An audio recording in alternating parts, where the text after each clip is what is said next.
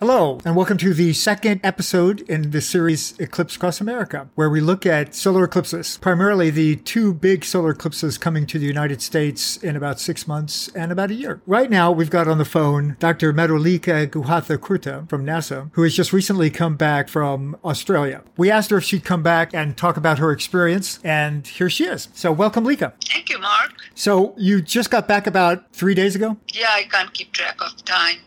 Time zones are all blurred, but I returned Boulder time on Saturday. I'm looking at the date here, and it says I missed the eclipse by 6 days. So, and I know it takes about 3 days for you to get back. So I know you just got back. I don't want to think about it. Don't make me think about it. I apologize.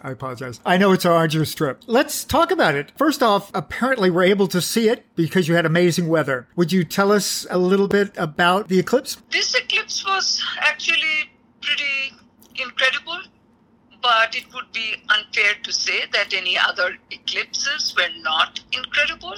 This was more special to me in that this was a hybrid total solar eclipse, and that actually means that it had nuances about it. That it was a very short eclipse, time-wise, and what it also meant, the Bailey's beads were hanging out there for longer. And all of this thing, and we could see the chromosphere, that was also exposed a lot more than in any other eclipses. And very clearly, the fact is that the shadow of the moon is just barely covering the solar disk, right? I mean, it's all about the shadow of the moon, where it is placed.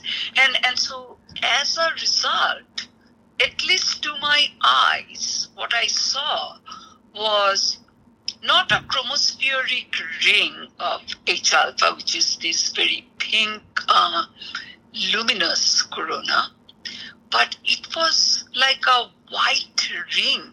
It is as if the corona itself had a ring, and then, of course, there was the manifestation of the coronal streamers across all latitudes, basically, because we are in the rising phase of the total solar eclipse. The sky was extraordinarily bright. That was very odd, because in all my prior eclipses, we would wear headlamps just to be able to see around us. That's how dark it would get. This was a bright sky eclipse. Extraordinary. I had decided not to try to go to this eclipse because I'd been to that same area back in 2013, and I found the actual journey to be really arduous. And I thought, for a 1 minute eclipse, I'm not up to it. But when I saw all the pictures and started reading people's experiences, I'm like, oh my God, why didn't I go? So let's talk about your experience in Australia a little more. You were there kind of overseeing a NASA experiment and having to do with a kite. People that listened to the previous podcast will have heard about that. So tell me about the experiment. I know it was successful because you had great weather for it. This is what risk and, reward and innovation means, right? We were simply kind of going on a concept and going to give it a try. And so many different aspects have to come together to make this possible. Of course, cloud prevents us from watching the eclipse with our naked eyes. But if you're flying a kite, you need wind, unless you have an artificial way of generating it. So this is the first attempt, right? So if you don't have the right wind condition, then you're not going to be able to fly a kite. So the place we chose, and we were assigned after looking at not the cloud map, but the wind map, was on the other side of Exmouth, Learmonth Airport, which is the seashore of the Indian Ocean, right? I mean, Exmouth is this little peninsula. It has a gulf, on the east, and then it is facing the Indian Ocean. And there was, I have to tell you honestly, the day before the eclipse and even the morning of the eclipse, there's plenty of high clouds, plenty, early in the morning. And I'm just looking, and you just never know where those clouds are going to be placed. And we also know, because of the sudden drop of temperature, because the sun is blocked, that local weather conditions and patterns are generated, which includes cloud formation as well as kind of changing wind direction that people have reported over time. So you are not certain, but you are determined. That's the attitude of the team. And it was extraordinary. The sky cleared to perfect blue coronal sky. We launched the Kite. The Kite was already launching full steam ahead, and we were able to attach the payload, some 15-20 minutes before the eclipse. Everything went spectacularly, and attaching the payload to the Kite, the real payload, we had tried like really mass payload with the same amount of mass before. But the actual payload, no. That was extraordinary. I mean, every step we took wasn't done before. So we launched that, and we are watching, and the eclipse happens. We eventually bring the Kite down. At that point, the Kite didn't want to come down. It was a lot of human work to reel the Kite back in. It's heavy. At that point, we still don't know what the payload observed, what the spectrometer observed. And so this is on 20th of April. I flew back on 21st of April. So there's just like one day. And I'm sitting on the plane. And on planes, you have actually ability to get internet. And I get this text from Dr. Shah Abal, who is the principal investigator of this team. And she writes to me, Lika, we got spectra. Getting spectra from the spectrometer means what?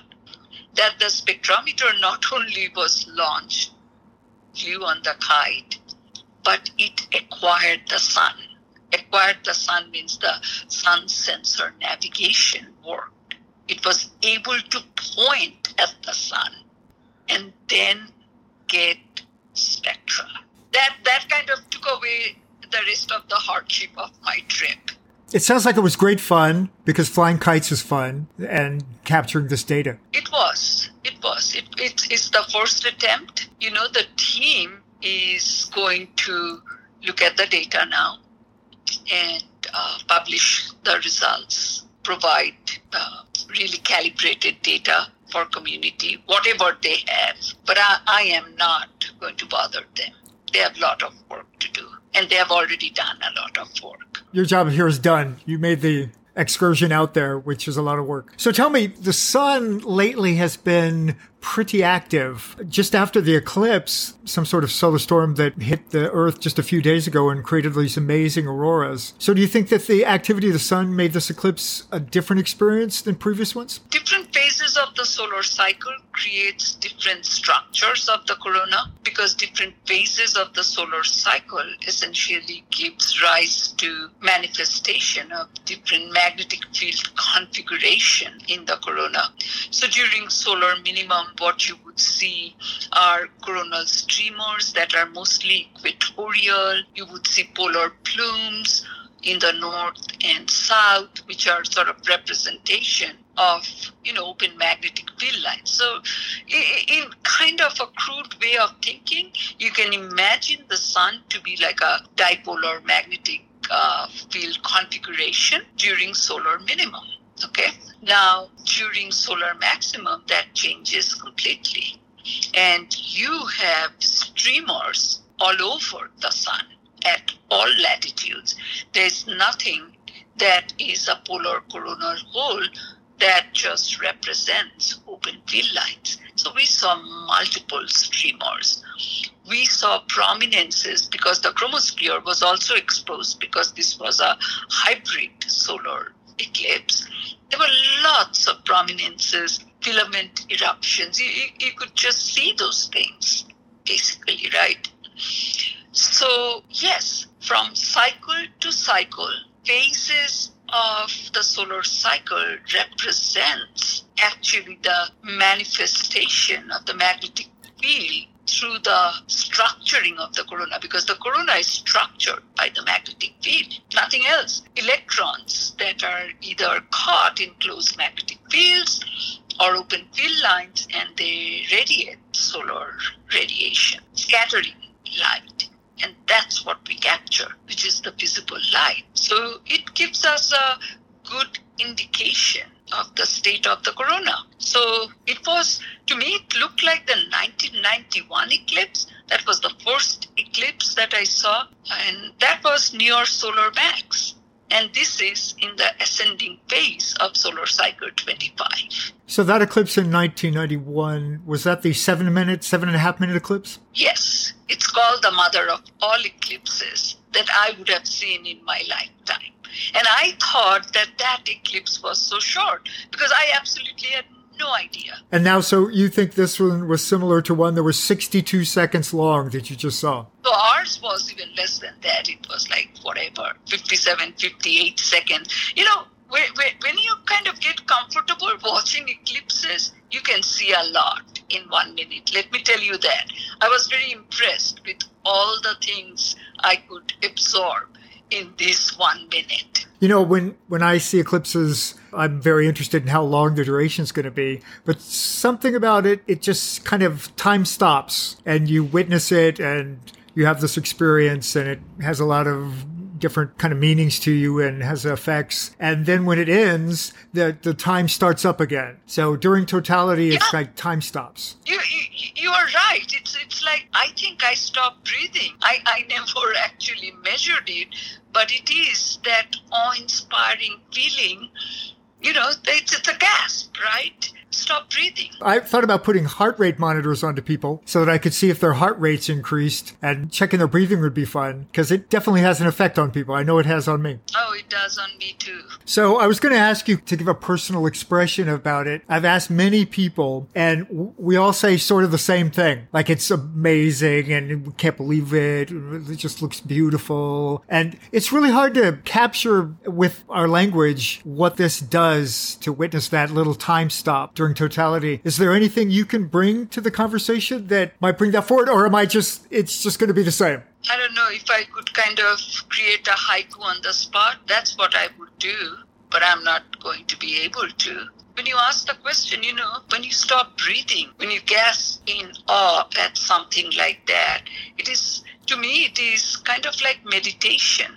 You are transported to some other place. No, nothing else around you seems to matter, whatever the time is. That is the kind of sense it leaves me with. And it very quickly disappears when that moment surpasses. And I think it is our focus, right? It's that intense focus that we place on it. And perhaps we can do it in the way we do meditation and other things. But I'm not a very good meditator, I will acknowledge. But I think eclipses come close to taking me to that spot. You know, when you have a stopwatch and you measure something, so like it's not going, and then you push it to measure the thing. And then when the thing's over, you push it again and you see how long it was. I'm kind of now thinking eclipses work in the reverse. Like the clock is going, and then when you push it during totality, time stops, and then it starts back up. And it doesn't matter if it's 57 seconds or 7.5 minutes. It's the same sort of I don't want to say out of body experience, but sort of. It's something. I would say just focus on the eclipse and give it your all. Well, with that in mind, let's talk about the future. So we have some eclipses coming to America. One of them is an annular eclipse, which is kind of in between a hybrid and a total. It's a rare bird. And then on April 8th in 2024, which is just under a year now, is a total eclipse. And that one comes up through Texas kind of cuts a big arc across America and goes up through the most heavily populated parts of America. And there'll be tens of millions of people in the path that we want to see this eclipse and have this kind of experience. So Eclipse Across America was set up 7 years ago to promote the 2017 eclipse, which did the same thing from the West Coast to the East Coast. It didn't have the same population density, but this time it does. So we are going to try to maximize this experience for people. What are your plans for this coming up? So many plans, so little time. So you are absolutely right. 2017, actually, I was a lead scientist for ECLIPSE, the 2017 Total Solar Eclipse from NASA, and I asked myself the question. I was given this job. Oh, you're going to do this. And I asked myself the question, what does it mean to be kind of a lead scientist for a total solar eclipse? The eclipse will happen when it happens. We have no control whatsoever. So the whole concept was to figure out, how do we really galvanize people to see this? Because we know what happens when we see an event like this. But also to do innovative science, just like we did, during the Australian eclipse. It was quite extraordinary. 2017 will still be quite an extraordinary moment in my life, sort of going from coast to coast, following the track of the eclipse, kind of creating all the visuals we created, looking at the moon in that great detail, to create essentially the shadow maps to such an accuracy. But what you just say, it is that 2017 eclipse, as it went from West Coast to East Coast, it went through a lot of vast space in America that was inhabited, right? There weren't enough people. So the population density wasn't as high across the path of totality. But this upcoming eclipse next year on 8th of April, I think by some accounts will bring an order of magnitude of 5 times more people, because it is closer to the East Coast. And I am really excited about that many more people will be able to travel to the path of totality to see the eclipse. And NASA is, slightly better prepared in terms of having done the coast-to-coast eclipse. But, transportation and everything else, those are going to be major challenges, I'm sure, for the April eclipse of 2024. So for this upcoming eclipse, having learned from 2017, we are better prepared with our citizen science experiments, with our regular science, which is always evolving, to capture the most we can, think of out-of-the-box ideas. My personal desire, which I had even for 2017, but wasn't able to accomplish, and I still have it for this particular eclipse, and I don't know, only time will tell whether I can accomplish, is actually traverse the path of totality, to see America along that path, but also to talk about the eclipse along that route. So that's a hope and a desire. Well, that's a hope that I share with you. And I made that journey when we made our previous television show about the 2017 eclipse. And it's pretty amazing to travel across the United States. It's a life-changing experience. So jumping back to the Australian eclipse, it was a hard trip, and so hard that I didn't want to make it. So on reflection, how do you feel that the trip was worthwhile for this 57 seconds that you experienced? Because it sounds like it was pretty amazing with all the features. From my vantage point, the answer is absolutely yes. I mean, it was learning about a country. I've been to Australia before. I have an Australian sister. I love Australia, and it reminded me again of the America when I first came to 43 years ago. And I traveled from East Coast to West Coast, right? It's a long journey. Found the Australians to be genuinely helpful, fun-loving, family-oriented. I met lots of great connections for future collaborations. And Eclipse with the Kite was truly something else that wasn't pre-written in any of my scripts. This is something we hadn't imagined because in India we have a festival, a kite festival for a particular god. All our gods and goddesses kind of have festivities associated with them. And so I have flown kites as a child.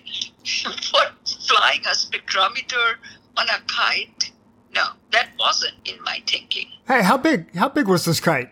Like what's the wingspan? So this was, in many places, by mistake, I have said 21 meters. It's actually 6.5 meters. It's like 21 feet. Yes. Yeah, 21 meters. That's a plane. What happens? You're getting interviewed, right, on the spot. And you have a number in your mind, and you don't know what unit is coming out of your mouth. Well, it could have been 21 meters. People build stuff that big. Yes. If I were there and you had a 21-meter kite, I would have wanted to jump on it and go up there myself. Exactly. One of the things I haven't shared about this kite flying journey is that this actually gave me an opportunity to camp in the back country, basically. So this is Exmouth, and we were directly opposite Learmonth Observatory. Now, Learmonth is on the Gulf side, right? And we were on the Indian Ocean side and near Osprey Bay. This is the Bangara campground. And we were told that because of the eclipse, the traffic is going to be so heavy that if we wanted to be sure that we can make it, then we should spend the night at the campground. That was quite extraordinary too.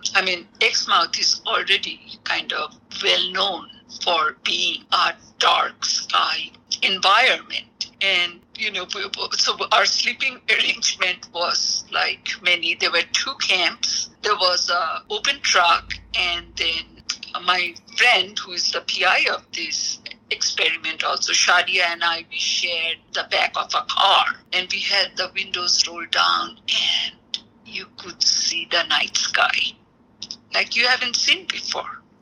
And this is the southern sky. So there were so many classes. That's one of my favorite things about eclipses. They take you to interesting places. I've been to several in the southern hemisphere, and you get there and you're usually out in the middle of nowhere where it's dark skies, which is not like American cities. And at night you see the stars. You see the Milky Way, and it's an amazing thing that I think a lot of people, they don't even know about. People in the city, they really don't know that they can get out into dark skies and just witness something. I used to call it the pre-high definition entertainment before big TVs. Like that's what people must have gone out and without light pollution and just stared up at that and just wondered what in the world was going on up there. If I may, I would like to add a little bit more about my journey, because I made this trek all the way to Australia, which is literally and figuratively halfway across the world. From Exmouth to Boulder is 12 hours. And what I tried to, just going there for the eclipse alone would have been shorter. I spent close to 10 days there, and you're going long ways out there. So what I tried to do, I made sure that I make some international collaboration with the business of Eclipse, right? And I went through different spots. I went to Brisbane, where I met with CSIRO, which stands for Commonwealth Scientific and Industrial Research. It's kind of the Australian portion of National Science Foundation. And I met with colleagues at Brisbane. By the way, the CSIRO motto is something I love, because That's what I think I try to practice. And so their motto is, we solve the greatest challenges through innovative science and technology. I really love that. So I met with folks at Brisbane.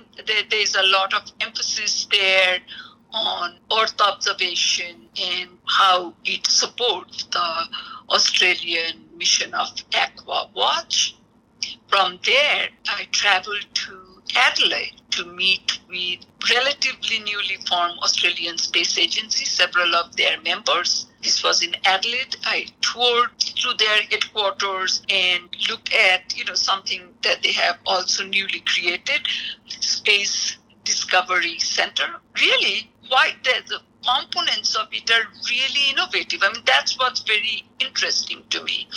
We try to do a lot of the same things together, but every country brings its own innovation that we learn from. It was a lot of fun. But what was even more fun is visiting the Bureau of Meteorology at the same place in Adelaide, where they have just newly founded a Space Weather Services Group, believe it or not, And I was blown away. So I go into this room, their sort of so-called Space Weather Prediction Center. And of course, what do I look at? I see near real-time solar dynamic observations, stereo observations, ACE observations, along with, some of the models that NASA CCMC shares with the world, along with their own models and data incorporated.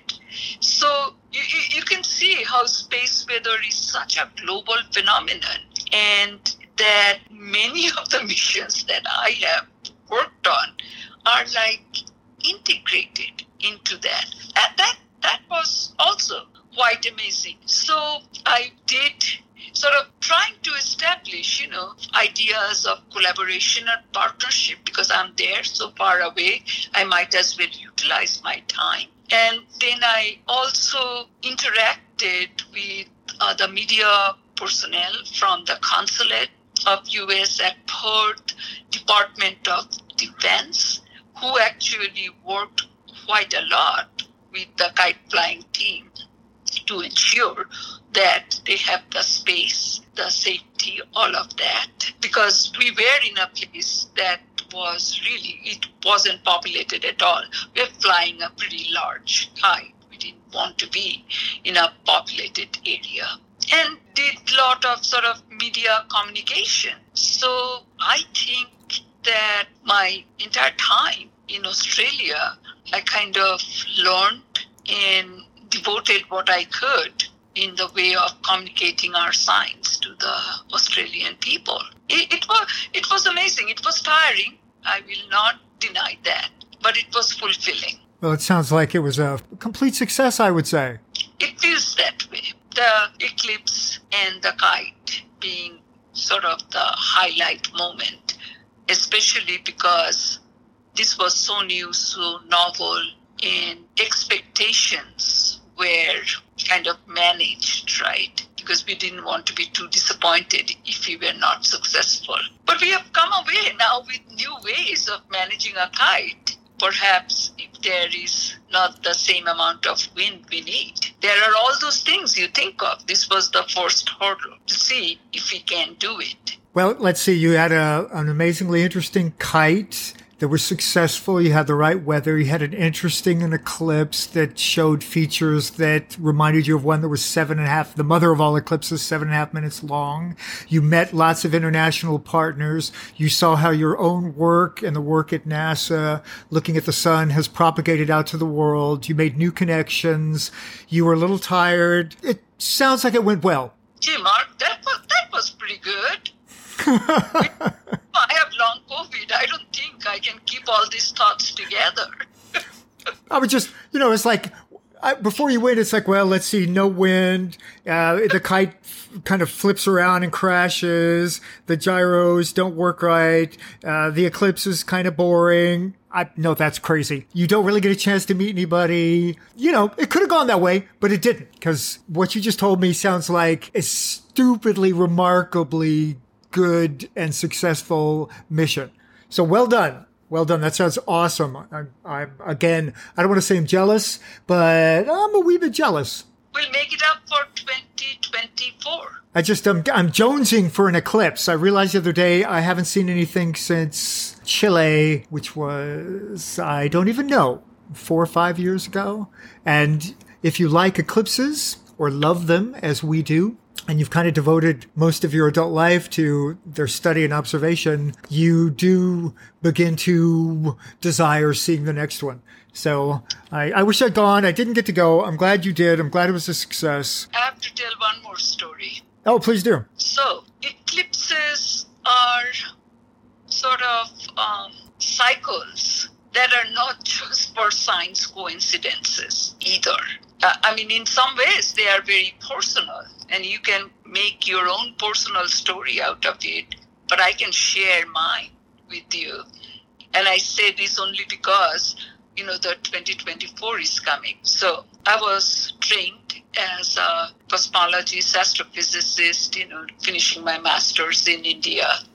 And then when I came to US, I started working on Sun-Earth connection with my attention devoted to Skylab observations and eclipse observation from 1988. Okay? And that was Saros 139. My most remarkable eclipse expedition was the Libyan eclipse that we went to at the invitation of Muammar Gaddafi, and that was in 2006, 18 years and 11 days or something later, right? Another 139 Saros. And this upcoming eclipse in 2024 is another Saros 139. Well, I'm sure there's nothing to that at all. Just a little numerical accident. Nothing special about that. Not like it's got some significance. I'm joking. I totally agree that these things are remarkable and the cycles are incredibly meaningful, particularly to people who spend time observing and doing what we do. We should talk more about that. We should come back and we should talk about these cycles and what they mean to people's lives. Love to. So, what are you doing next? What's next on the agenda? What are you doing next week? Next week, I'm going to go back to NASA headquarters and my other home in Maryland, where my husband is, my daughter is. I'm in Boulder, relocating to Boulder, Colorado, and I'll be seeing all my colleagues, making plans, making decisions on what kind of science we do for the 24 eclipse. 2024. It's coming up. It's not long.